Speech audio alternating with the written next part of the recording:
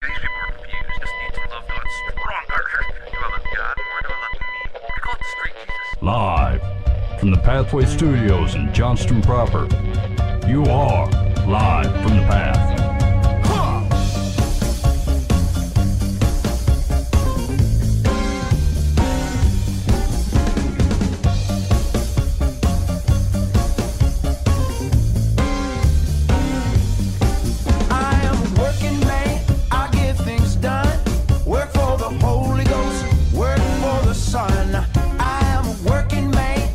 And you're listening to Live from the Path, coming to you from the Pathway Studios in Johnston proper.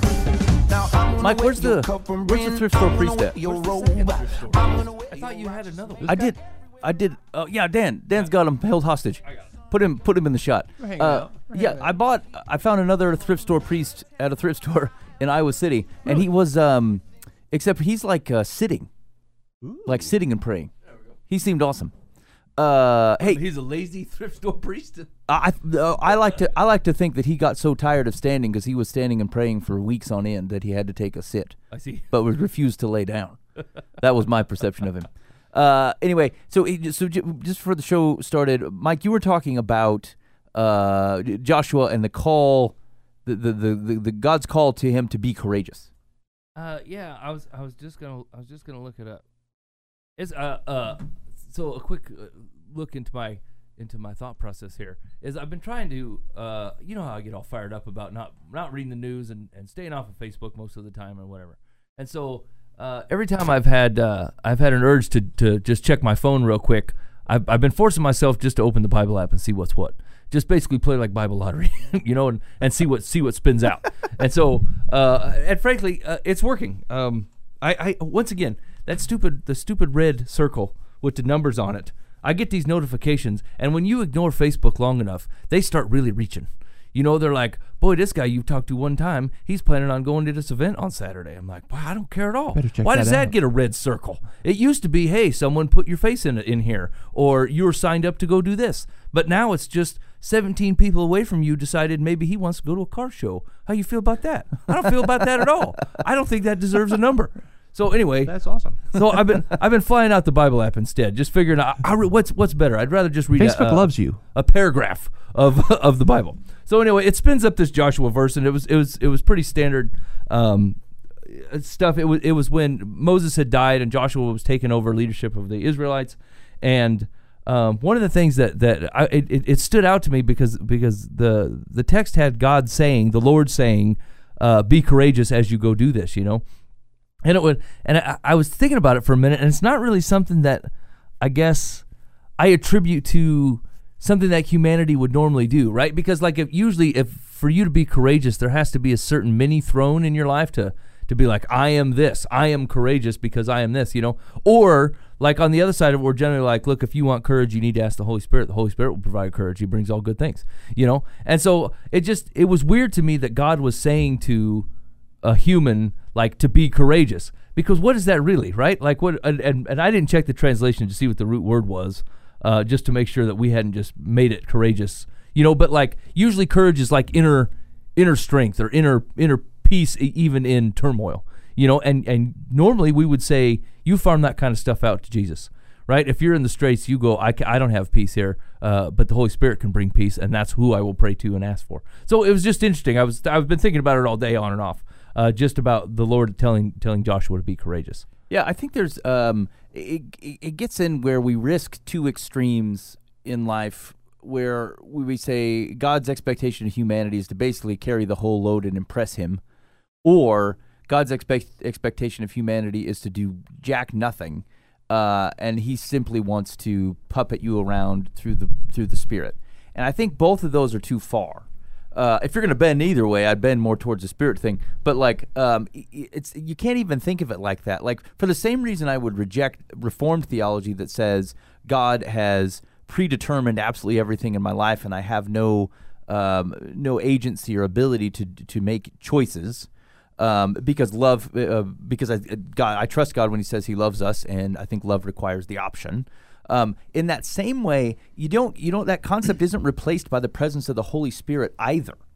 Like like even Jesus describes the Holy Spirit as the helper, not as the overrunner. Right. And so I think we have to, and like I sometimes I'm hesitant to broach this particular thing only because I think, especially in a Western context, we don't rely enough on the Holy Spirit. We don't trust it. We're not open to it, and I think that's to our own detriment.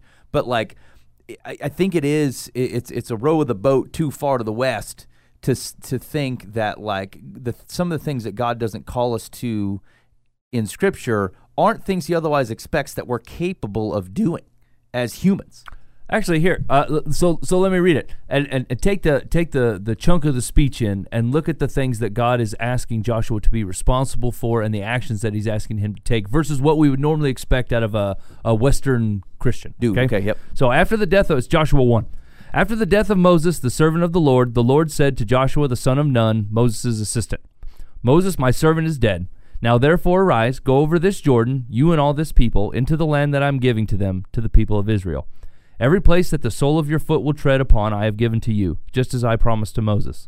From the wilderness and this Lebanon as far as the great river, the river Euphrates, all the land of the Hittites to the great sea towards the going down of the sun shall be your territory. That's a cool way to describe your territory, by the way. It's everything to where the going down of the sun is. Just as I am, no man shall be able to stand before you all the days of your life. Just as I was with Moses, so I will be with you. I will not leave you or forsake you. Be strong and courageous, for you shall cause this people to inherit the land that I swore to their fathers to give them. Only be strong and very courageous, being careful to do according to all the law that Moses my servant commanded you. Do not turn from it to the right hand or to the left, that you may have good success wherever you go. Book of law, meditate on it day and night. Be careful to do all that's written. I will make your way prosperous. Yeah. Bibbidi-bibbidi. So, I mean, it's right in what you're saying, like, God imbues a certain amount of responsibility here, and actually, it's been that way since Genesis, right? Where He says, "Look, I want to co-run a world with you. It's my world. I want to give you responsibility over it. I want to give it to you as a gift, which comes with it all loads of responsibility. I want you to name these animals. That means you're responsible for them. You name things you're responsible for. Adam named the animals, and so it really is. Maybe it's a line that I actually struggle with. I don't actually know where the Holy Spirit should stop and start, and what I am, like sometimes I'll give myself a pass. I'm like, man, I stink at this. I'm going to have to, right? And there's nothing wrong with going back to the Lord going, I'm not doing well here. I'm letting this life flat. I'm letting it fail. I need your help, and some of it is stop doing that.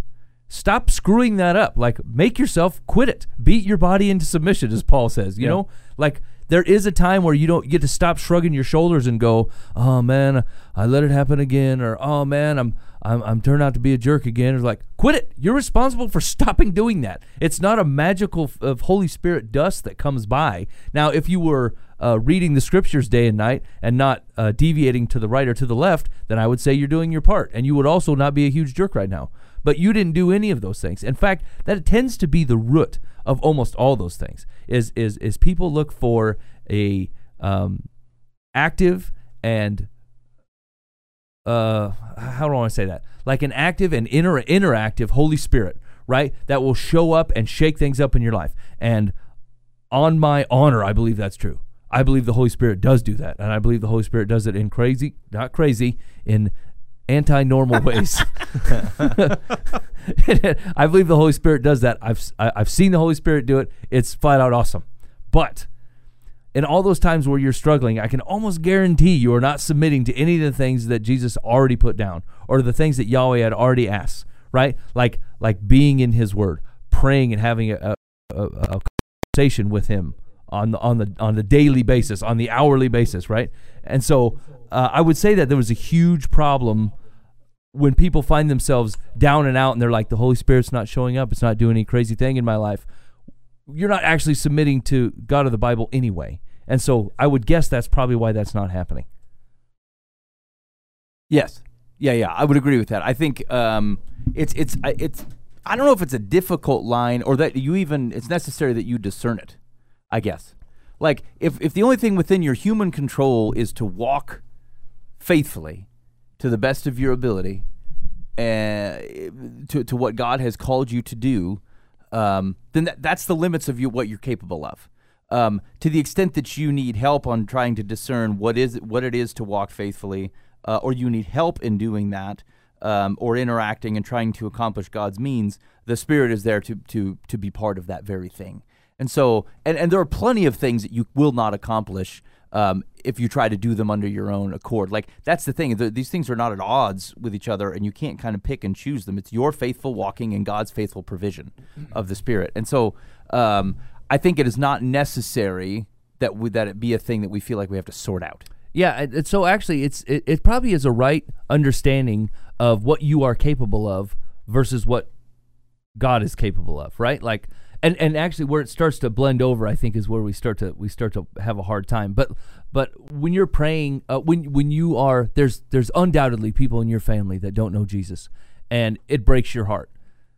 That is not something you can do.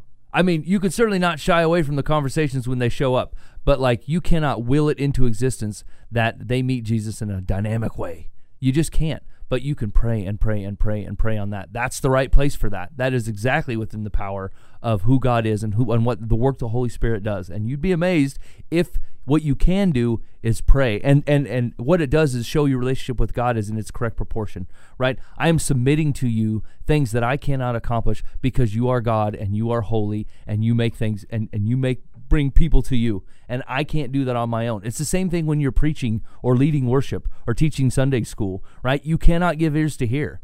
You can faithfully teach the Bible for 30 years, and without ears to hear, you're a weeping prophet. You're a nothing.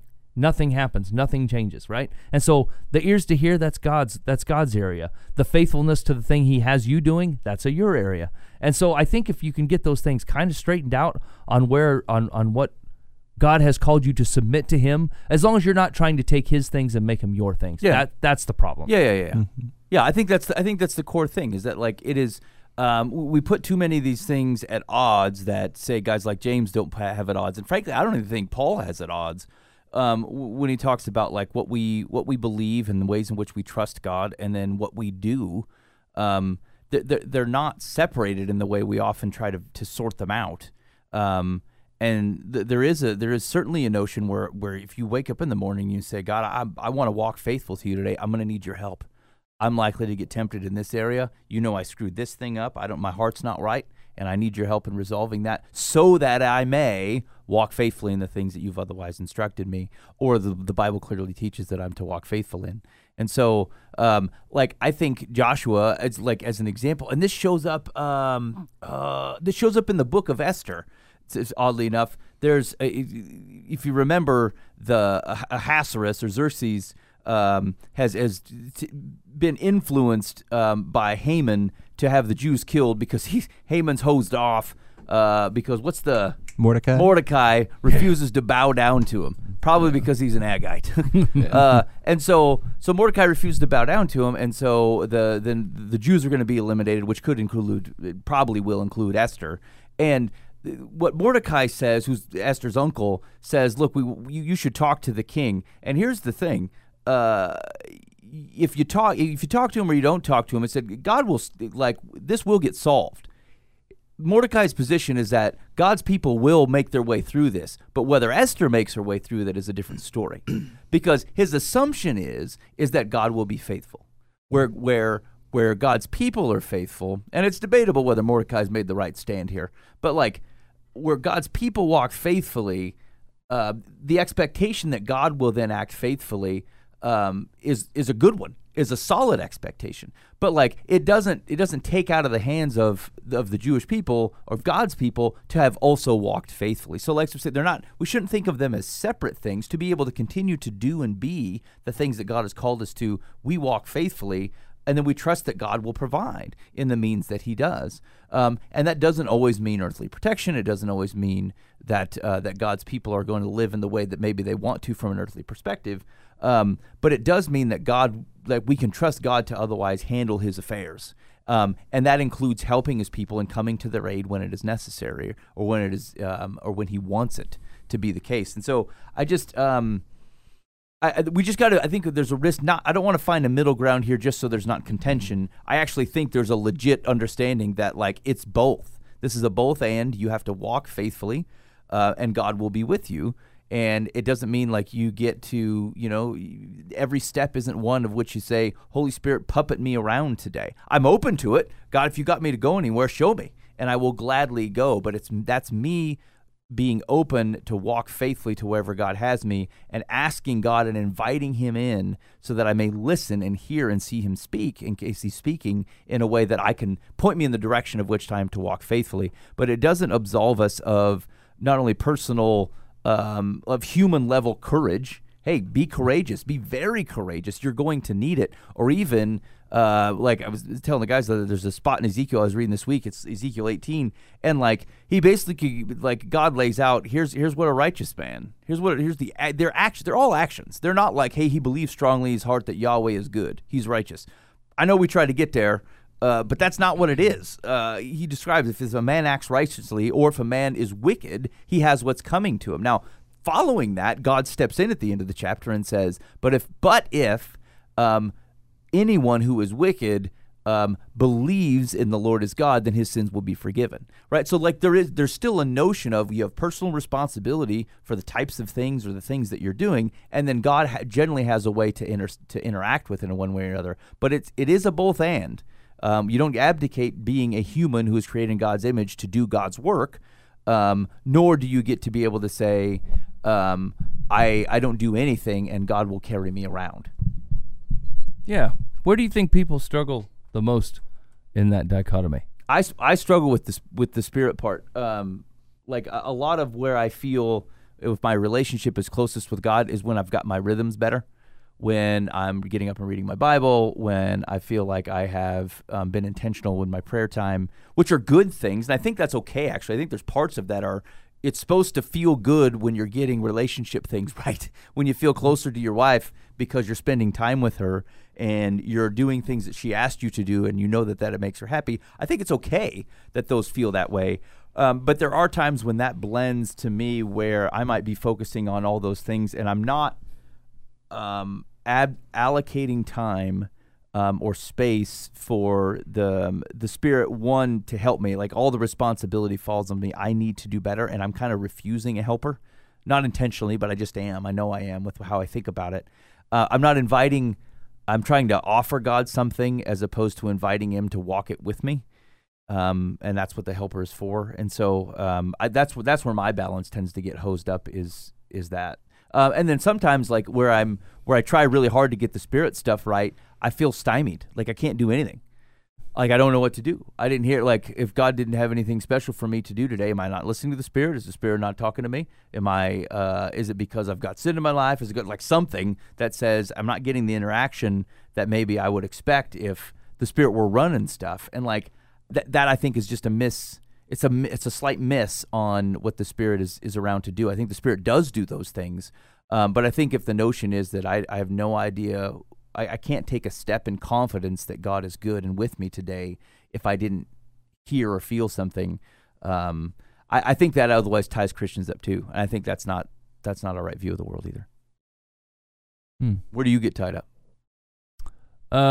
Yeah, I would say it's a both. It almost feels like, say, if I wasn't keeping up on my Bible reading, at a level of which I set, right? I say, look, every day I want to get up and do this, or every day I want to spend 15, 20 minutes or something in the morning praying and all that.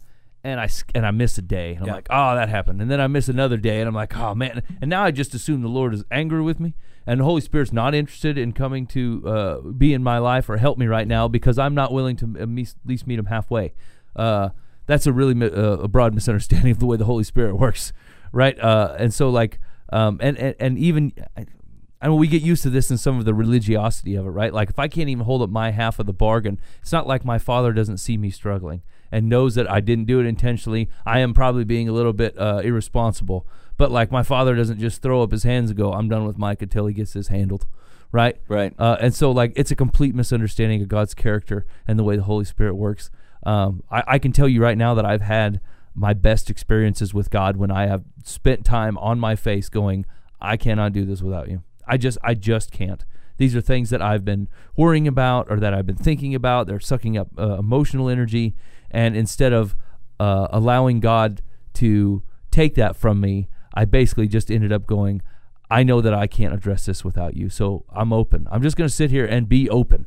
And I did pretty much zero Bible reading in that time period, but boy, did I spend a lot of time with my ear to the ground, just letting God listen to me and me listen for Him, right? And so I think there's benefits and risks with that type of approach. If that's your whole thing, I think that to some certain extent, I get to do that because I know God pretty well, because I've read His Scripture a lot. I kind of know His character. I know what He's going, of the way His heart works.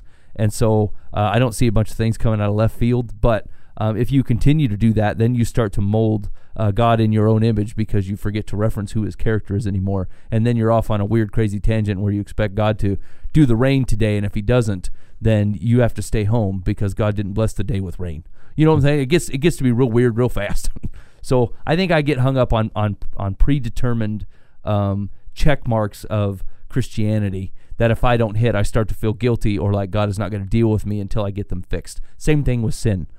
Like if there's a sin in your life, I've talked to tons of people that this is the deal. They sin and they feel terrible, but they don't want to talk to God about it because they think God's mad at them and He's not going to deal with it. And and they spend way longer separated from God than is necessary, because God says, I don't need separation from you at all. I just need you to admit that you need me, and then let me do what I do, which is take this sin off of you and bring you right back next to me. And people will spend months, years away from God, trying to hide a sin that God obviously knows about and was willing to forgive the millisecond after it was done. And so I think a lot of people struggle with that too. Dan, do you feel like is that a balance you have or do struggle with? Yeah, I was kind of all over the place listening to you guys each kind of give your thing, and going back to the courage thing. You look at what Joshua had. I mean, God gave him some big tasks. I mean, you're going to take the promised land. That's like a big deal. They just spent 40 years wandering, slowly watching one by one the elderly all die off, and being miraculously fed, and I mean, these are big shoes to fill anyway, being a leader now after Moses. And now it's like, okay, you're fine. We're going to go. We're going to do this. This thing we left Egypt for, we're about to do. But you got to kill everybody. You got to conquer all these lands. I mean, it's going to take some courage. Yep. It's going to take, it's not just a matter of God saying, I'm going to be with you, and you're going to win. But he tells him he has to be strong and courageous, because he has to be strong and courageous. Right. I mean, and I think, okay, we face that all the time. I'm not conquering a promised land, but I have a whole scripture full of instruction. I mean, I know I have a mission in life and to make disciples, and it's as I go. It's not like just going. I'm going to go to Texas and make this. It's like, no. It's like I'm at the grocery store. I'm supposed to be making disciples. It's like wherever I go, and I'm not courageous enough to do that half the time. Right. And even though I know the Holy Spirit's with me, and I know He put me in a specific spot for a specific reason to talk to a specific person, and I'll think, I don't know, should I say anything? Right, is this the time? Yeah. Well, come on, God, just give me a sign. Well, they're standing in front of you, Right.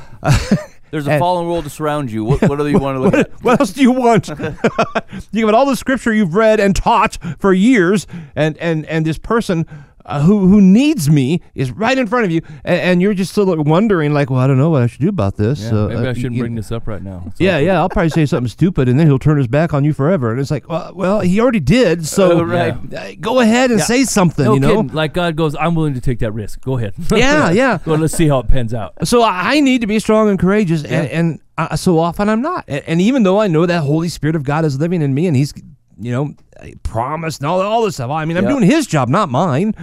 Right. And so that's a struggle. And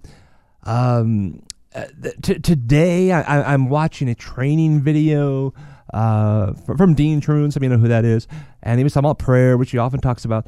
And I'm sitting there going, this is not rocket science. And like, we just stop, we just quit.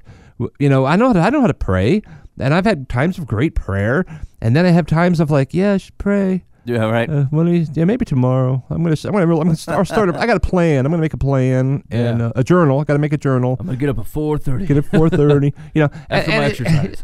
Just pray. And I don't know. Yeah. So that's kind of where I'm weak and let's see, what's the opposite of strong and courageous? I am weak and timid too often.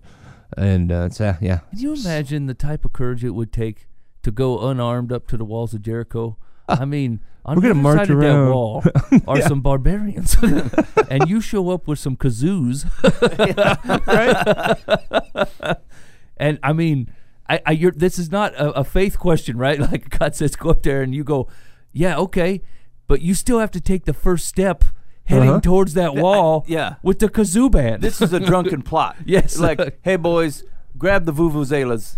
We're gonna tear this joint down by marching around the city. Yeah. It doesn't hit logic. Well, No, everyone inside those walls are laughing at you. Yeah. I mean, you gotta they sell think you're it a to complete everybody idiot. else. We're gonna shout. We're gonna what? We're gonna shout. Are you sure? Shout, I say. But not till I tell you. Yeah. Shush. It's not time yet. Shut up, Carl. Put on the good robe today. I mean, seriously, You tell me there wasn't, like, during the shout, there wasn't at least half those guys eyeballing the rest of them to see whether they're actually going to do it. Yeah, right. before You they shout did it. first. wait in 2 seconds. They look Joseph, or they got Joshua doing it. He's like, yeah, we're doing it too. I got a cough. Oh, okay, yeah. I'm in. They probably did a dry run, and Joshua told everybody not to do it, but Stephen, he's like, Stephen, you look so ridiculous. I told you to be strong and courageous. It should be embarrassing, actually, the level of I don't know, the lacklusterness of which we live by. Yeah. I mean, here's it, like, God designed you. He looked down and said, this is good. This is good. Like, it's okay to feel. I think we've struggled with this notion of guilt and sinful from the mother's womb that makes it feel like we cannot be confident as God's ambassadors in the world. And that, like, if we don't, like, that humility means that we must demonstrate at all times our worthlessness. But, like, God looked out and said, I want you, and I want you to, not just because I want you as part of my kingdom, he also said, I want you to do some stuff. And I'm telling you that you're capable of it. And I want you to go do that. And then when you're going to hose it up and rebel against me, because I also am aware of who you are, I'll be there to clean that up too, because I still love you and I still have things for you to do. Because, like, even the notion of, like, eternal life with Yahweh at the end of the book of Revelation, like, there's still people doing stuff. Like, they're still working, they're still ruling, they're still watching over. Like, there's this notion of responsibility and stuff to do. And so, like, I just, if there's a way to get this, like, humble, holy confidence, like, that's the way to walk into the world, is that, like, boy, I am free as a bird and saved as the day is long, because God is good, and my failure will not stop the kingdom, and I will enter into any conversation, into any situation, not because I'm confident that I won't hose it up, but because God created me for good things and he will help me accomplish them. And, like, if we can walk in that, I think that's the world changes. That's why the young church in Acts, after Pete and friends get out of jail, and they're praying for boldness. They're like, just help us to be bold, like they want to do the things. And so, like, I guess that's the core point. It's not really a partnership as in a 50-50, but I mean, you're in it, and God wanted you in it, and he wanted to do it with humans, because he could have accomplished a lot of these things in any other way. And he said, I want you humans to do it. If he just wanted to put on a show, on a puppet show, like, yes, he could have done that. He could have just, like, kind of this notion of how Satan enters Judas. You could have this notion of that the Spirit enters Thomas. And then now Thomas had no control over himself, and God just puppeted him around, and he did everything he was asked. But, like, even Jesus goes to the cross willingly, under his own volition as a human. And, like, that's us. That's humble, holy confidence, is being like Jesus. We're like, I'm going to do the hard thing that I need courage for, that I'm going to pray and angels will attend to me as I need to be blessed and prepared for the sacrifice that's going to be made. But they still had to walk it. Jesus still had to do it. And so, like, I just, Yeah, it's finding that notion of believing both things very, very strongly, that God has created you for doing things, and you need to do them. Like, he expects you to behave well. He expects you, when sin comes up, he expects you to walk away. He expects you to close the internet browser, say no to the conversation, and leave the candy bar where it's at if you don't have any change in your pocket. He expects you to do that, not just like, boy, I hope the Spirit stops me from stealing this Kit Kat, because otherwise I'm going to do it. It's like, mine. It's not that. And so, like, take some responsibility for yourself, and then pray humbly and boldly for the Spirit to direct you to places to go and to be there to help you do the things that you know you want to do, that your human heart and soul will struggle with. Mm-hmm. I love it when I was reading today when Jesus, during the trial time, is before Pilate. It had to be Pilate. And Pilate's like, don't you understand, who I am, basically? I have the authority to do what I want with you. And he's like, yeah, really, my friend, you only have the authority the Father's given you. I mean, right. I get my own life. You got nothing here. Right. And to have that kind of confidence in this world as we walk around and live our life, that, what, God's given me this mission, and whatever happens, I might be a Stephen and get stoned, whatever, I'm fine. Or I might, be a Paul and plant a church, or, whatever. I mean, I'm just going to do whatever, and just to let God lead, and just let him do it. Yeah. And confidently be okay with whatever happens. We're afraid of the outcome always. Yes. The personal outcome. Yep. I don't want to sacrifice. I don't want to, any discomfort in this. And most, honestly, most of the time we don't have any of that. Once in a while, you might have a little. Just keep doing his work. Yeah. You know what? While you were talking, it made me think of the fruits of the Spirit, right? And like, if I was putting all these words together, and it was it's in Galatians. It says, "But the fruit of the Spirit is love, joy, peace, patience, kindness, goodness, faithfulness, gentleness, self-control. Against such things there is no law." And I thought, you know what all those words remind me of? Smiling. Right? They all remind me of smiling. And you know what I find confident people doing? Smiling.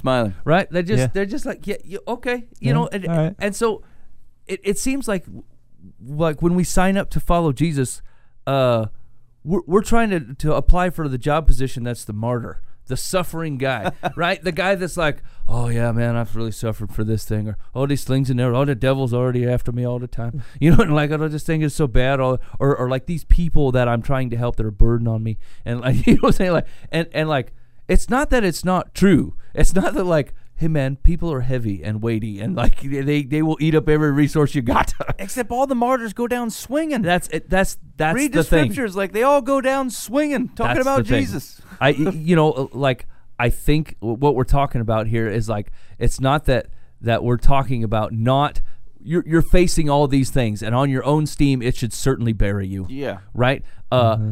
The work of the Holy Spirit is love, joy, peace, patience, kindness, gentleness, self-control, right? These are the things that put you in the exact same position, take the weight off of your ankles, and put you there with a smile, and let you enjoy what is happening here. Whether the thing that you're going through is horrible, it can be. It's not to say that bad things aren't happening to you or the people around you, but like, you certainly do have a choice on whether you succumb to it. Or whether you say, yeah, you're right, that weight has got to be bigger than me or the Holy Spirit. I'm just going to go down with the ship.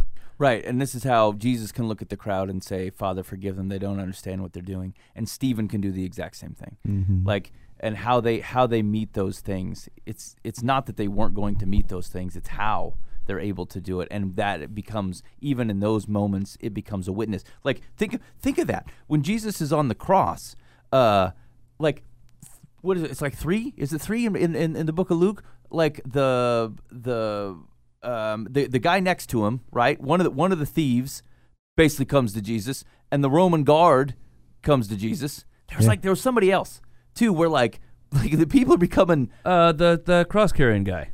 Oh, it's Simon of Cyrene. Yeah. And so like you've got even in the story of his crucifixion, people are pulling close to Yahweh through what Jesus is doing in ways they don't even understand, and it's because of how he's handling a situation. Fruit of the Spirit, like they might have killed him anyway, but like even through your faithful walking in faithfulness to what God does. Yes, I think so. I think certainly the Spirit can direct it. The Spirit can point you to different things. Will give you gifts to be able to handle them. but like ultimately it's still both you walking in faithfulness and God being faithful in his provision so that the thing you're trying to walk faithful in can actually occur.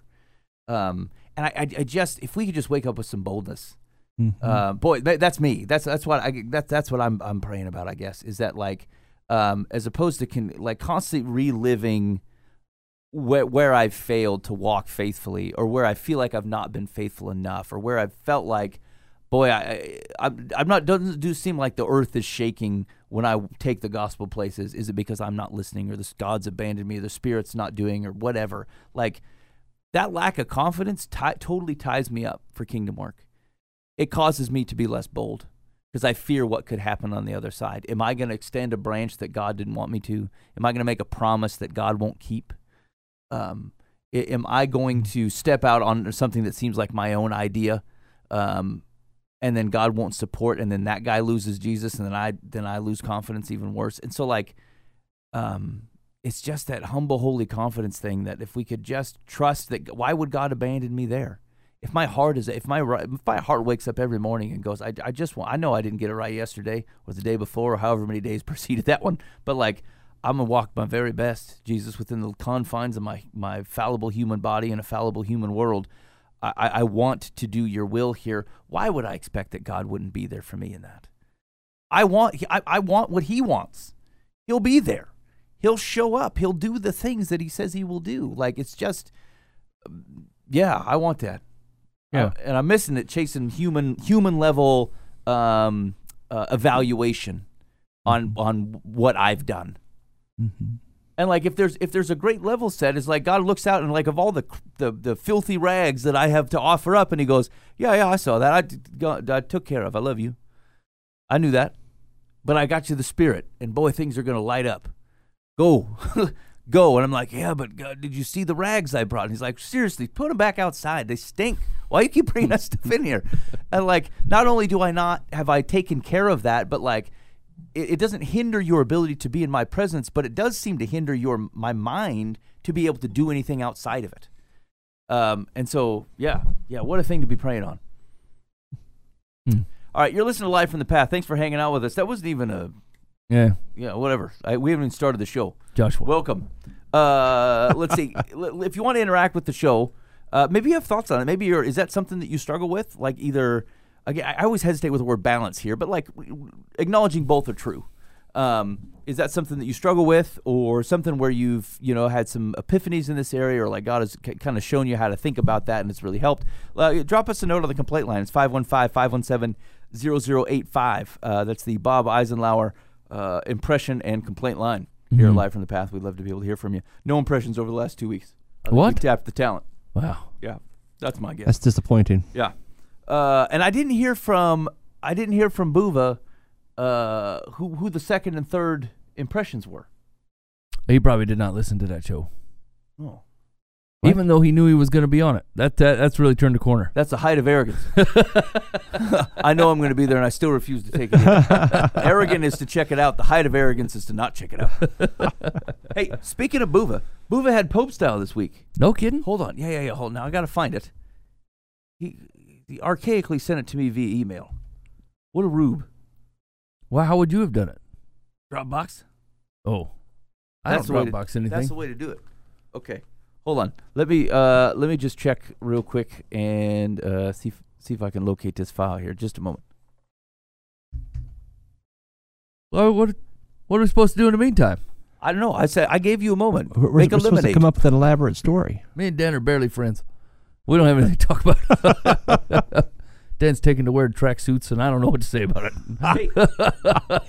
Hey, when's the last time either of you have worn a pair of suspenders? I don't recall. Yeah. Years.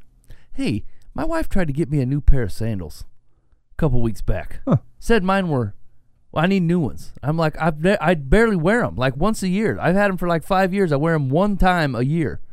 Yeah, it's time for new ones. I'm like, they probably got 10, 15 more summers in them. I mean, do people wear sandals out? I don't wear sandals really. Yeah, I don't either. I was shocked and amazed that people need new pairs of sandals. Huh, yeah. Never heard of such a thing. Yeah, my wife wears sandals out. Like Yeah. she'll go through a pair every year or 2 years and we'll have to buy more. That's outrageous. Yeah. Okay, all right. I think I got this Pope style advice. Hold on. This is happening. Hey everybody, it's John Buva here with a Live from the Path from Pittsburgh, Pennsylvania. Haven't been on the show in a while and was just talking to Mike and Ben about what's been going on in my life, and I decided that I wanted to record a Pope-style advice for you guys so that I could give you a little bit of update on what's going on. Just a real quick update, I am married now to the woman of my dreams. Can't believe it. Got married back in September. Been about 6 months now. And, yeah, it's craziness. Can't believe that that's happening. But God's been moving big stuff for me. So, yeah, real excited. But anyway, my Pope-style advice that I wanted to talk to you guys about was in regards to testimony and evangelism and the concept of talking about Jesus to other people and being bold in your willingness to spread the gospel news, right? And I've been in a couple different positions in the church, not necessarily from a job perspective, but just, I've been a newcomer in the church, I've been a kid in the church, I've been a youth pastor, or a youth leader, in the church. I've done a lot of different things when it comes to that stuff, but I've gotten a question as a leader, and I've had the question as someone who was in these kind of classes about how we're supposed to talk to people about Jesus, right? And we've all heard that question. Like, we have so many people that have come up with snazzy new ways to share your testimony. Or I always come back to that $1 million bill that's the Bible tract you're supposed to leave for your server, and they're supposed to read through that. And it's got a bunch of Bible stories or verses or something like that. But I've been asked on multiple occasions, like, how do you talk to people about Jesus? What do you do? What's that look like? And I think Mike and Ben and Dan have done a good job of explaining this on a couple different occasions, talking about the concept that, the biggest testimony that you can offer and the biggest thing you can offer for people, really, rather than just being willing to hand them a script or hand them a Bible tract or hand them something that is rehearsed and things like that. Like, this is my story. I'm going to make sure I know it. I'm make certain I have a couple quips in there that are funny. It's more about making certain that you're there for people, right? Like the gospel happens in a lot of ways when you're able to create a relationship with people. And when you're able to work with them, and not just like one-off situations. Now, those definitely happen, and I think that there's biblical evidence of those things happening where it's just a one-off thing where somebody hears it and then it gets changed or something like that. But I don't think we do that a lot. I think we do either the Bible tract and the rehearsed story, or we work in the concept of developing that relationship with people. And then really meeting their needs. Like, people see Jesus in your actions a lot more than they hear Jesus in your words sometimes. And I think that they push on that. But what I'm coming from and where I'm talking about is I really was, like, heart-punched recently about how the gospel moves and how Jesus works through us and that kind of stuff. And it came from, I was reading Fox's Book of Martyrs, actually, the other day. Opened it up and started reading through it, and it's got the first accounts of the apostles and what happened to all of them.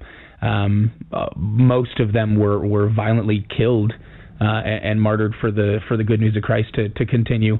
And then you go into the first century church and what's happening all over Rome and into Asia Minor and things like that, and the people are just being persecuted, truthfully, over and over again in so many different communities and in so many different ways, by Jews or by the Romans, or just all over the place. These people are being just murdered for their faith in Christ.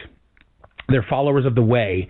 And that's a problem. Jesus at that point in time was subversive to what culture was in that area, both to the Romans, understanding that at that point, I believe Caesar was just king. Caesar was meant to be like the son of a god or a god himself, and here comes Jesus saying, well, I'm the son of God, I'm the Messiah, which was a word that would have been thrown around. And that was big, that was crazy, and so people are like, no, you can't follow that guy. He was literally a rebel against Rome. You're going to kill him. We're going to kill you. Same with against the Jewish people. I mean, honestly, it was blasphemy that was being offered, and they were being killed for that. And so I'm reading through this book, and it starts to hit me that regardless of these murders and this persecution and people being killed for just stating that they believed that Jesus was the Christ and was the Son of God, and they're being killed for this. But what really struck me was the people that are around them that are hearing either their boldness or their testimony and are being converted to Christ. That's what was crazy to me, was these people are living their lives and are being persecuted at the end and are being told, you have to forsake God. And these people are saying, absolutely not. That's not going to happen. And instead, not only am I not going to forsake God, I'm going to, at the time that you're attempting to murder me, I'm going to take this opportunity, the pulpit that you've given me, I'm going to talk about my Father and my King and my God and tell you who he truthfully is, what he means to me in life. And it floored me. I think it was Polycarp specifically had said that, I've been in this life, or I've been in this earth like 86 years, something like that, and never once has God forsaken me, so why would I forsake him now? I'm paraphrasing, obviously that's not a direct quote, but it was essentially that. He was saying, I'm 86 years old. Throughout these 86 years, God has never forsaken me once. How could I possibly turn around to him at the end and forsake him? And that made a lot of people angry, to where they put him on the stake and were going to burn him alive. And usually the person is nailed to the stake. And I think that Fox's Book of Martyrs comments on, he wasn't even nailed to it. He was just kind of tied to it, because he was so resolute in the fact that he was willing to accept this end, that he wouldn't even really fight it or need to be nailed down. He'd be willing to stand within the flames with no issues.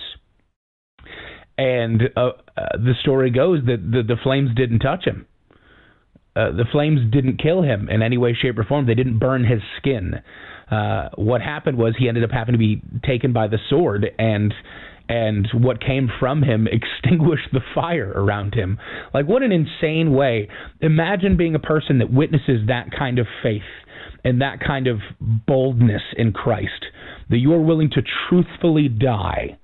Not be persecuted from the perspective of, I can't go to church anymore, or at least what I consider to be church, which is the building that I go to, or not from the perspective of, I have to wear a mask and therefore that's infringing on my rights as a Christian. This is against Christianity and persecution, because then you can't see my face and that's eliminating whatever. These are people that are literally being murdered violently, and they truthfully look at this as another opportunity to be joyous in Christ. That's advancing the gospel. That's movement in hearts for Christ. And Fox's Book of Martyrs records that on multiple occasions, where people are being put to the stake, they're being killed by swords, they're being beheaded, they're being boiled in oil, they're being crucified, they're being thrown off of buildings, dashed onto the rocks, drowned, all these different things. And these people are taking this persecution in Jesus' name and count it as joy, because it's the ultimate test of them being able to say, yes, he is my God. Yes, he is my King. Yes, he is my Father. I follow him unto death, and I take this on myself with joy, because it was a truthful opportunity for them to show that and to advance the gospel that way, because people saw true, bold faith when they saw these people. True, bold faith when they saw these people. They saw these people willing to die for a God that they claimed. And the people around them are going, well, if these people are so much more well off and so loved by their God that they're willing to endure this with joy, then who am I to deny that Creator? Who is this Christ? Who is this Jesus guy? Who is this Messiah of the Jews? Right? How do I get to know him more? Because obviously there's something real here, and there's something happening. And my post-style advice kind of stems from that, from the perspective of, we pray for boldness, And we pray for this thought of truthfully living out the gospel. And it's not just a Pope-style advice that I want people to take into consideration for themselves. I need to hear this too. I have never once in my life come even close to that kind of faithfulness to God. I've never once come close to that kind of boldness in the testimony and the gospel of Christ, in the good news of our Lord. Never once have I come close to that. I've spoken to people about Jesus. I've done the mamby-pamby stuff. Like I've done Bible tracts. I've done even relationship building. But it was never like that. It was never from the perspective of, this is something that I cannot even hold onto at all. It has to be shared through my life, through my experiences, through my testimony, through my death. I want people to know through my persecution that I have a king that loves me, that cares for me, that is merciful to me for my sin, to the point that he did send his living son to be murdered on a cross so that I have the opportunity to have a relationship with him, and I have the chance at everlasting life and the chance at being with God. Truthfully have that opportunity. I don't live out that kind of boldness. I don't live out that boldness in my testimony. I don't live out my boldness in my daily. The people around me certainly do not have that perspective on God because of their interactions with me, and that's a problem. That's a failure on my part. I owe it to them, and most certainly to God, to start being truthfully bold in a real sense. Not just a church camp concept of boldness, but real boldness when it comes to living out my faith so that people see me and then are astonished and have to know God. Get off my lawn.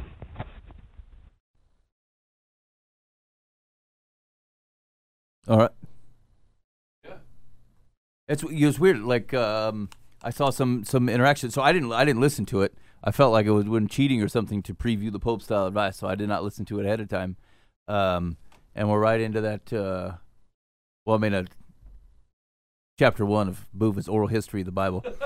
But after that, we're into two themes that we just got in there for, which is walking with confidence and boldness, and that the notion of doing so faithfully is part of the major thing that compels people to want to know Jesus. Aren't you at least half interested in what it looks like to boldly do this thing?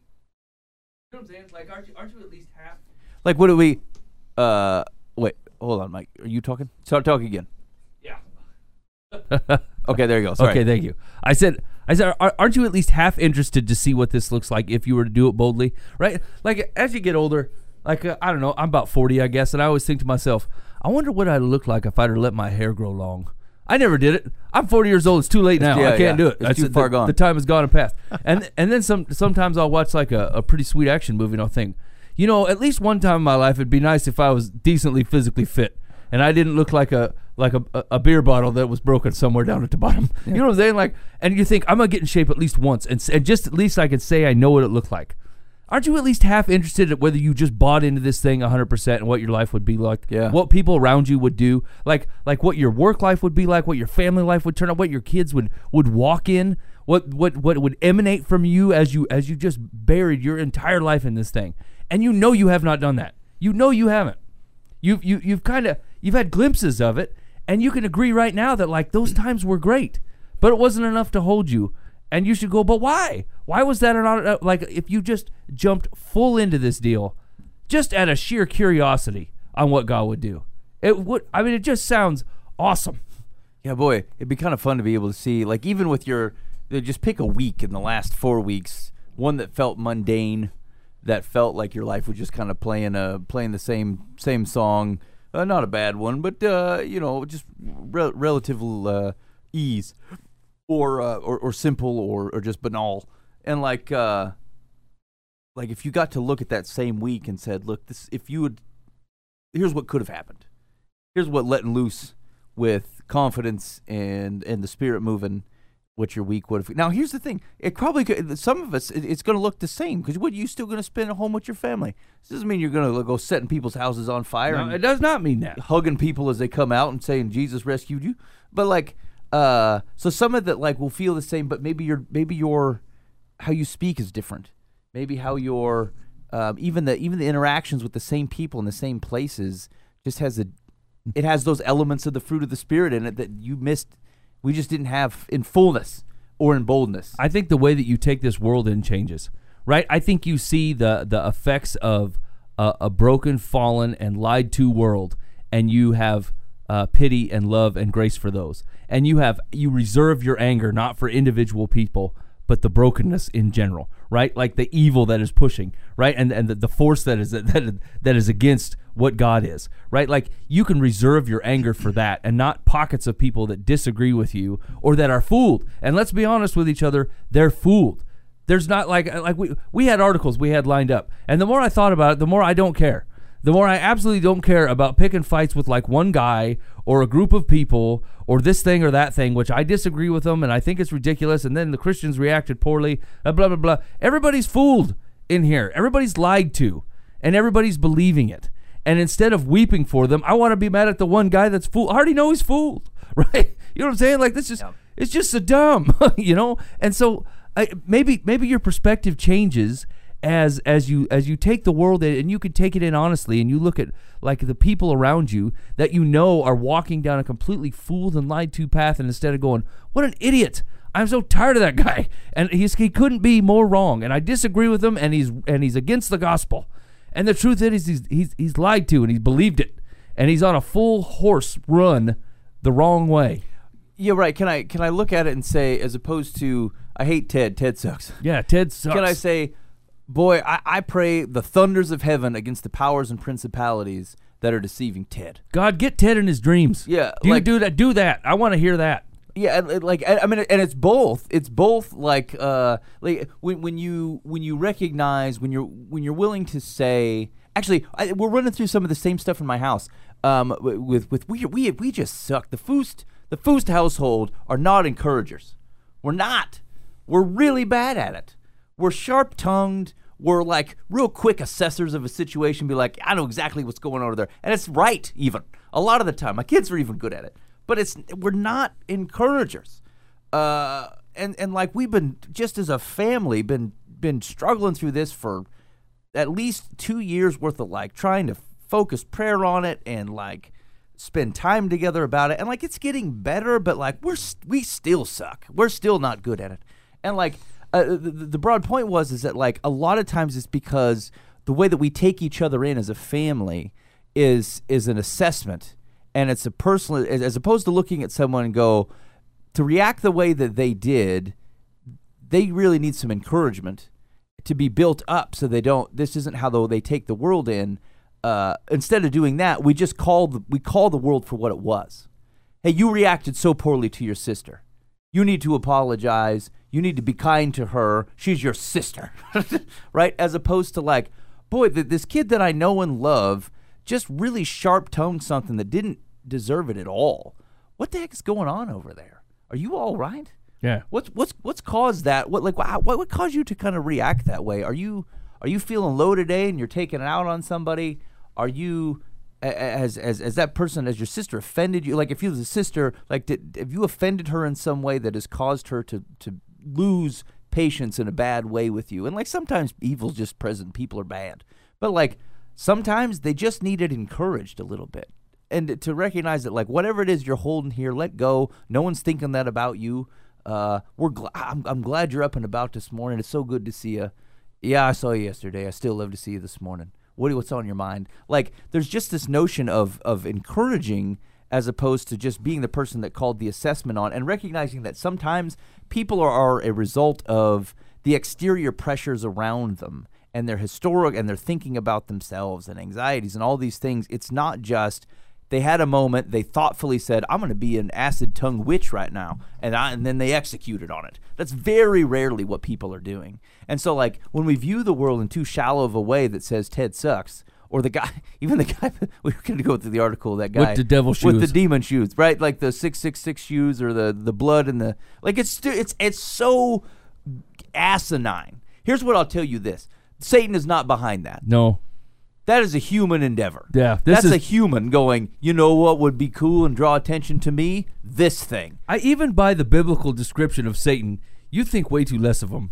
If you feel like he's got time and effort involved in like a basketball shoe, right? It's pretty low rent. Right. It's cartoonish. Now here's where the success of the opposer and the accuser has landed is for people to treat that so shallowly. Is like the influence of that type of thing where we're like, ha ha, devil, right? You're dumb. This is the powers and principalities that are taking out Nas and Ted. And like we spend so much time assessing how much Ted sucks and how much the shoemaker is, but like that guy's also been deceived. He thinks it's a joke. He thinks he's party to a joke. He thinks it's something to fool around with. Right, something that can be used to gain attention. And that's where it's wrong. There's a confusion. There's a powers and principalities problem in there, and there's a boldness that says I'm open to taking that on head on today, and that's the broad influence of evil. That's the pervasiveness of the lack of justice in the governments that surround us and the laws that surround us, in the power structures of how we think about our money. It's all of that. It's all of that we so passively interact with. That's hosing Ted, who can't even hear the gospel because these other things are kind of oppressing his ability to kind of take it. Oh no, shoot! I shouldn't have said oppression. It's going to give the wrong impression. That's not what I was after. But like, it's just like there's these bold things that need interacted with. And we just don't, we play on the wrong level by simply being comfortable that we were able to assess where sin was located. Yeah, or attacking the output. Yeah. Right? Like looking at the fruits, and we're mad at the fruit. Right? We're not looking at the tree, we're mad at the fruit. We're like, your fruit, you're a bad fruit. And like, you know where this is coming from. The tree was lied to. The tree was convinced that this was the fruit to make, and that happiness will come and joy will show up as a result of these decisions. And like, you will feel better about the tree that you are. And like, they're all lies. You're being lied to, and you've convinced other trees. And like, once again, we're yelling at the fallen peach on the floor. And I just feel like to round that all up, right? Having a godly perspective on this thing and God's view on the world is like, thank Jesus, he doesn't look at me this way, because like, find me on the wrong day and I'm the fruit. Find me in the wrong minute, really. You know what I'm saying? Like, and so it's if there's one thing this show is certainly guilty of, because I know the individual characters of this play, we're above it all, right? We see it, we call it for what it is, and we got the thing to fix it and the heartbeat of the deal, and we're going to tell you the best way to route it back through the gospel and get it straightened out. And it's not like that doesn't have a place, but there has to be a heart behind that to match what God's is. Because God does the same thing. He's really good at cutting the room in half and going, this is actually the deal. And 10 out of 10, it's a heart problem and a perspective problem between you and him. It's always that. And God is willing to show up with the fruits of the Spirit, with the confident heart that says, it doesn't matter how many times you slap my gospel in the face, I will show back up with it smiling, wanting you to come back to it. I am not offended. I am not running. I'm going nowhere. I will pay this price again and again and again. And you cannot offend my self-esteem or how I feel about what I'm offering you by your actions. It changes never. And like, what is that? I can't even begin to try to think that I can live that way, right? That's one of those things we ask the Holy Spirit to do. You are not capable of doing that. And it's the sooner you realize that, follower of Christ, the sooner you get on your face and go, I'm not capable of this. I can follow your statutes. I can spend time with you. I can read your word. But I know I am not capable of grace upon grace upon mercy upon grace upon mercy upon grace. I know I'm not. I will get right back on there and build a mini throne right behind your throne when you're not looking. Help me to stay off of it. And so that's the thing. The godly perspective is just not swearing less or being nicer to the guy that cut you off in traffic. That's not what we're talking about. We're talking about taking that guy in differently so you weren't even upset that he cut you off. You had 5 excuses in your head that you were willing to give that guy on why he was acting like a jerk. Oh, man, I bet he was late for work. Oh, man, I wonder if somebody at his house is sick. Whatever, right? Your immediate reaction isn't, that guy wronged me. It's, I wonder what's wrong with that guy. I hope everything's okay. You know what I'm saying? Like, it's a completely different way of taking in the world. So you're not trying to fight back your anger. Your anger doesn't even show up. You just took them in differently. I think that's the perspective change. Instead of trying to say, help me have less anger, let's go with no anger. Let's go for grace for that guy, because that's easier than trying to battle every single little thing and try to handle it better. That's not going to work. You've already tried that. You failed at it, right?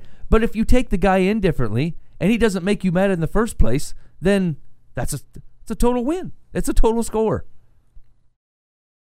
I think it's a tall order, but I think it's a Holy Spirit deliver. That's what I think. Yeah. All right. Hey, you've been listening to Live from the Path. Let's see here. I got a joke, and then we're going to do some advice. Okay. We're gonna call it a day. Okay. This is the quality you would expect from Clean Heaven jokes. I'm really scared. This 85-year-old couple, having been married almost 60 years, had died in a car crash. They had been in good health the last 10 years, mainly due to her interest in health food and exercise. When they reached the pearly gates, that's false, by the way. The Revelation talks about it as like a giant pearl, not like gates made out of pearl. Anyway, St. Peter took them to their mansion, which was decked out with a beautiful kitchen and master bath suite and jacuzzi.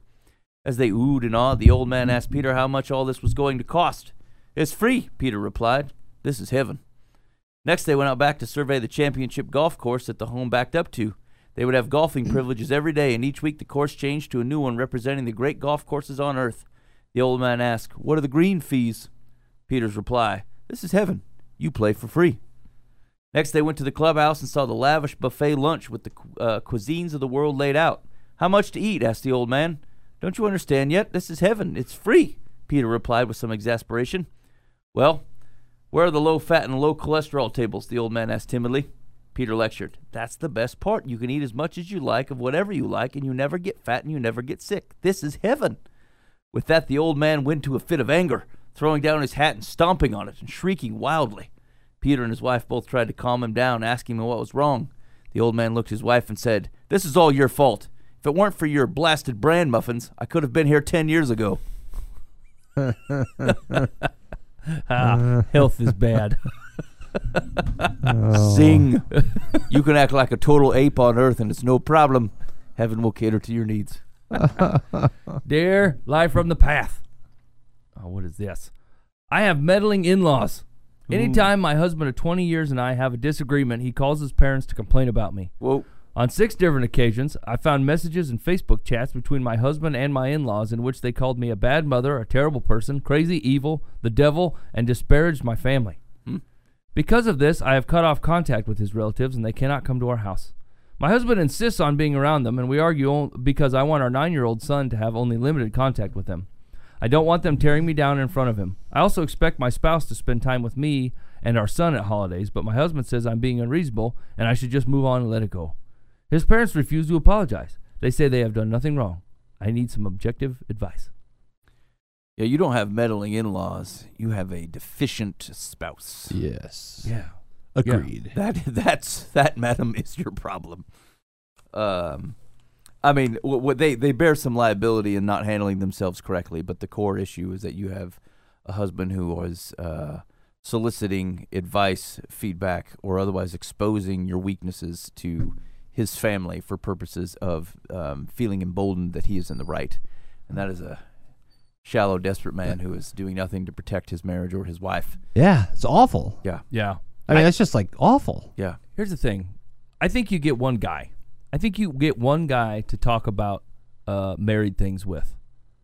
Maybe 2. But I'd stick to one as long as you can. Because here's the thing. You're there to encourage and build up your spouse. That is part of your gig. And disparaging them to multiple people is not that. And so I think if you have legit marriage concerns or legit behavior issues that you're struggling with or need to talk to somebody about, I think you absolutely should do that. I think you should keep that to probably one person. And it cannot be people in your family. That's right. It needs to be someone who has an interest of protecting your marriage, and loves your spouse as well as you. That's right. That's right. And finds and frankly, I generally like that person or people in my life would be someone who is most likely to go, yes, Ben, you're in the wrong on this one, and you should not treat your wife that way, and you need to apologize directly. Like if that's not the first thing that I would expect any man that I speak to about my marriage, the first thing to do is spend a good 20 minutes thinking, Ben's in the wrong here somehow. Where is it? Yes. And then if that doesn't shake out, then he says, well, your wife might be being, maybe just weed this one out. Right. Take her easy. But like, yeah, this dude's a real hose monster. Yeah. Now, so the follow-up, I don't know, what do you do about this fella? I mean, because I could see how the holidays are going to be a problem. I could see how the kids are going to be a problem. Like people that would disparage me as a parent, I would not let my kids hang around because I actually have kids to raise. And I don't need outside forces telling them that I'm not to be listened to, especially people of my own family. Yeah. And so I would very much cut that off and say, look, sorry, unless you can find other things to bond over, like catch or piano lessons or something, me as a topic of conversation for bonding is not available. So, and if they're not going to follow that, then I guess you don't have much of a relationship with my kids. Sorry. Yeah, I think her perspective is fair. Dan, what do you say to this woman? What does she do? It's really tough because you want to just say, well, leave the jerk, but it's like, no, that's not an answer, because he's the problem. Yeah, the husband's the problem. I guess you have a good, solid, honest conversation and say you've got to be the protector of the family, and you're the opposite of that. You're oppressing us, turning your extended family against us, or against her. Gosh, it's rare that I can't think of really good advice, but it's like you're between a rock and a hard place. Other than you need to have the good, honest conversation, and I don't know, you need some type of I don't want to say punishment, but I mean like consequence. Consequence. There we go. For doing this, but I don't know what it is. I don't know. I mean, yeah, I mean, I think it's probably fair to recognize that based upon his family's willingness to jump on board this doesn't feel like abnormal behavior to him. Right. So like yeah. He needs a world shift change.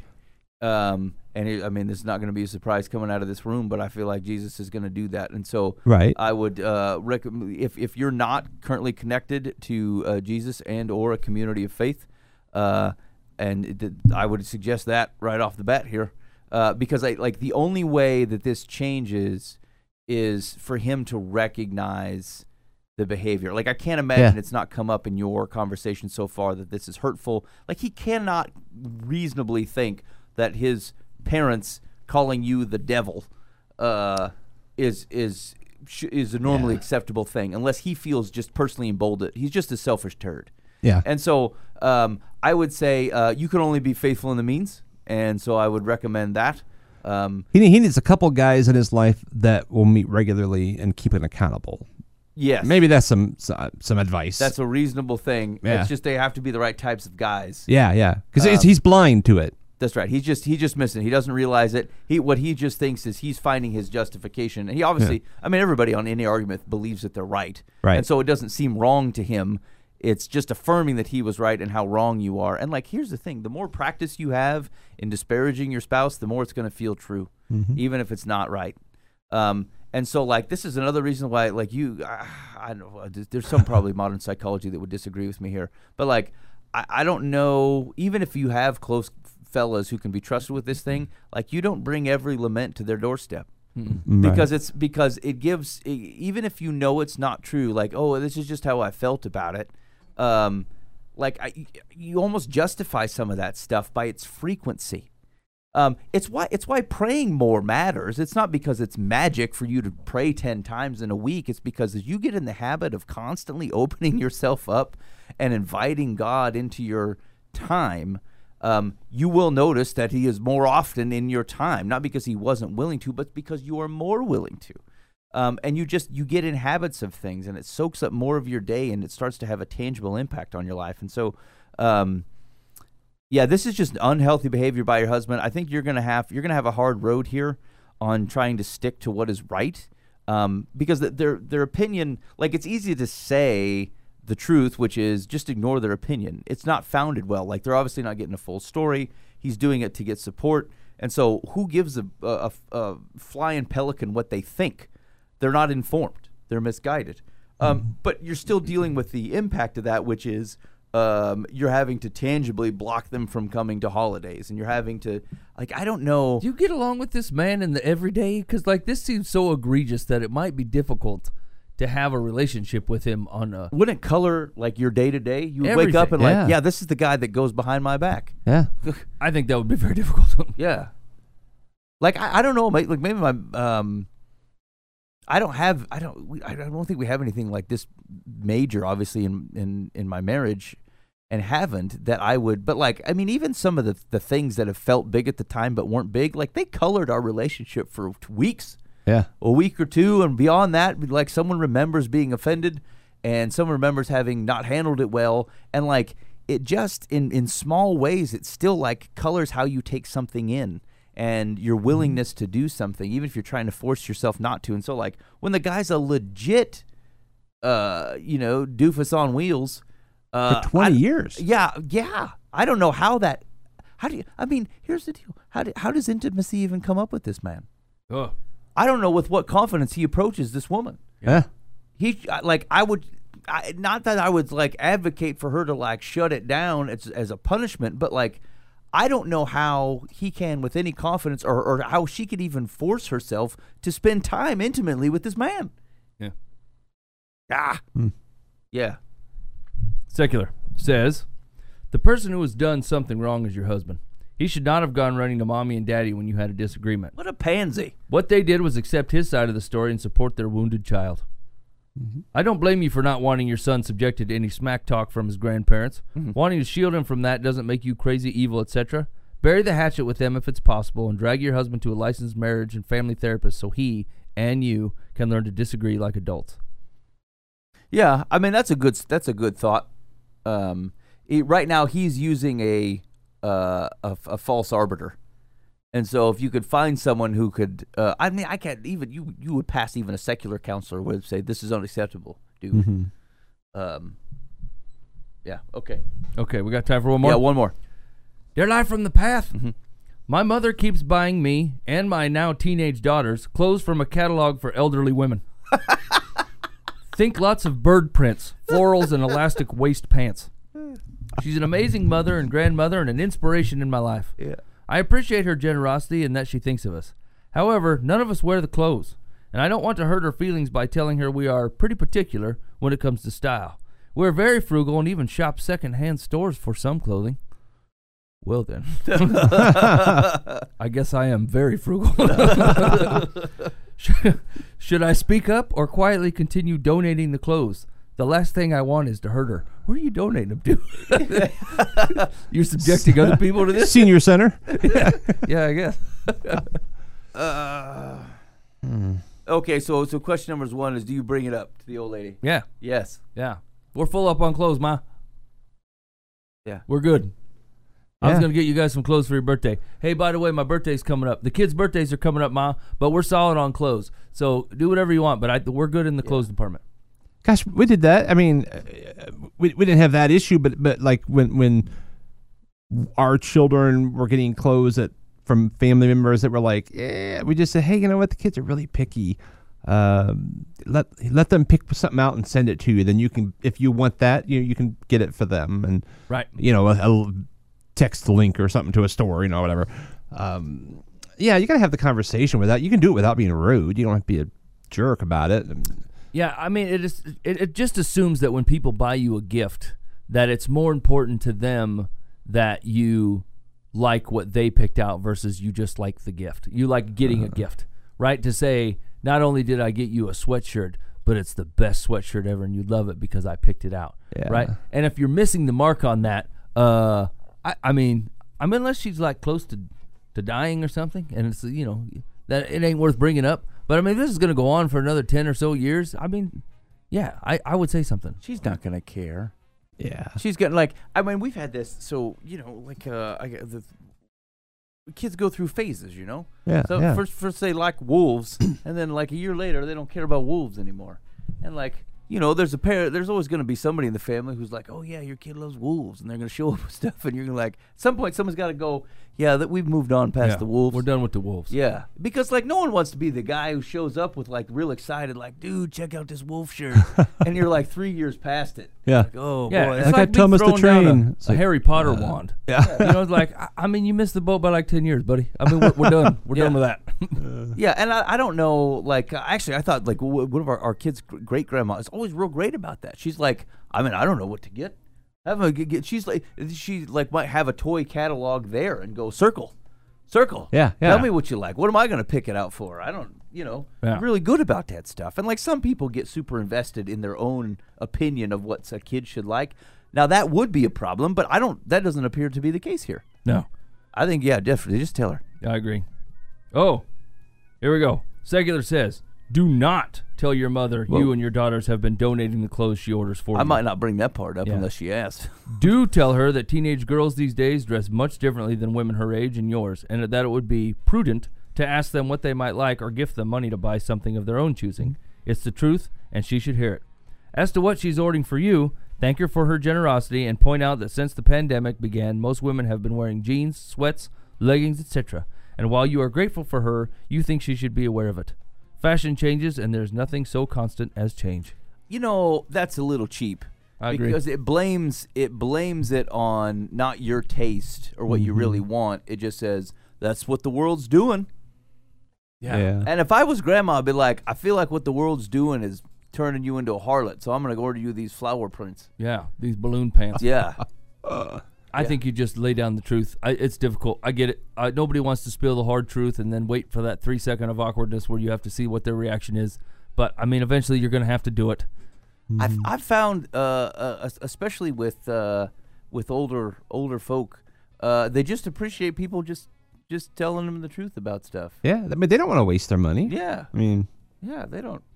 Like, they actually, because, like, and it always depends. There's different personalities out there, but, like, a lot of times as you getting older, like, you're just not so invested in yourself anymore. And so if someone goes, I don't just, what you got me makes me look like an old lady. I don't want to dress like you. Yeah. And then you laugh a little, and she goes, I guess I didn't even think of that. What would you like? Okay, great. We have a great conversation coming up. So here's a little helpful thing. We told both of our children as they became adults and got to the point where they're moving out and stuff. We said, hey, we don't ever want you to be afraid to tell us something. We gave them permission a long time ago. If we're doing something that you think is just ridiculous, just tell us. Yeah. I mean, you're not going to hurt our feelings. I mean, we don't mean to be ridiculous, but we might be. I would like to know. Yeah, I just want just tell us. And they're like, okay, so you got to promise. And they say, yep. And so we've had a great relationship. Sometimes things come up. They're like, hey, that's really dumb. I'm like, oh, okay. I had no idea. Yeah, Thought 'cause I think it's knocking it great. out of the park. I don't know. I mean, and there's probably there's a lesson. The sooner you can get to that in any of your relationships, probably the better. Where it's like people just trust you. Where like it's not. I don't hate you as a person, but I don't love that shirt. Yeah. I mean, okay. Well, did you manufacture the shirt in your basement? No. Okay. Well, then what's the deal? Yeah. Actually, I had that come up at work today, in fact. I walked in and we were doing some work or whatever, and I turn around and there's an Econo-sized tub of pork rinds. I mean, it's got to be 18 inches tall and probably 8 to 9 inches wide. Tub, clear tub. Huh. And I said, who brought in this Econo tub of pork rinds? It's a little over the top, isn't it? I mean, that's a lot of pork rinds for a man in the day. And their response was, I did, and I enjoy them. I said, I think it's too much. And they didn't care. But at least I got the opportunity to speak honestly. And so did he. I don't care what you think. I love these pork rinds. Well, then great. And it allowed for the him to be conversation. generous to me and gave me one, which I don't like. I think they're gross, actually. All right. Did we solve that problem? I think we did. Okay. That one was easy. That other one's hard with the doofus husband. Yeah. Doofus husbands are always difficult. Hey, you've been listening to Live from the Path. I really appreciate you hanging out with us this week. Hey, remember, it seems like other podcasts say to do this, so I'm going to ask you to do it, is leave a review for the old Live from the Path on your favorite podcast provider, iTunes or whatnot. I don't care whether it's a 1 or a 5. That's up to you. Just tell the truth. But, if you want to warn people away from the show, that's your civic duty. If you think other people should listen to it, I mean, God bless that. go ahead and put that in the comments. I think that'd be great. It'd also help for every once in a while. We're just super encouraged to find out that anybody listens and likes the show, and the complaint line's helpful for that. We've got a lot of really great encouragement in the past, and so either way, just do that if you find yourself in the review area of your favorite podcast app. We'd love to do that. We also love to hear from you. You can send us an email, info@livefromthepath.org, or use that complaint line, 515-517-0085. That's the Bob Eisenhower impression and complaint line, 515-517-0085. We do have plans, I think.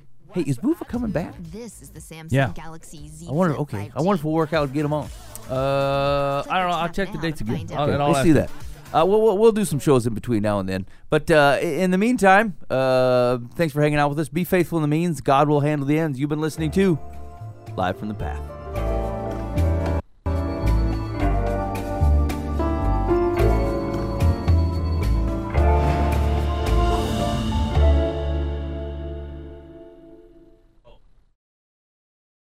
There's nothing worse than overhype, so we won't go overboard telling you how Taco Bell's case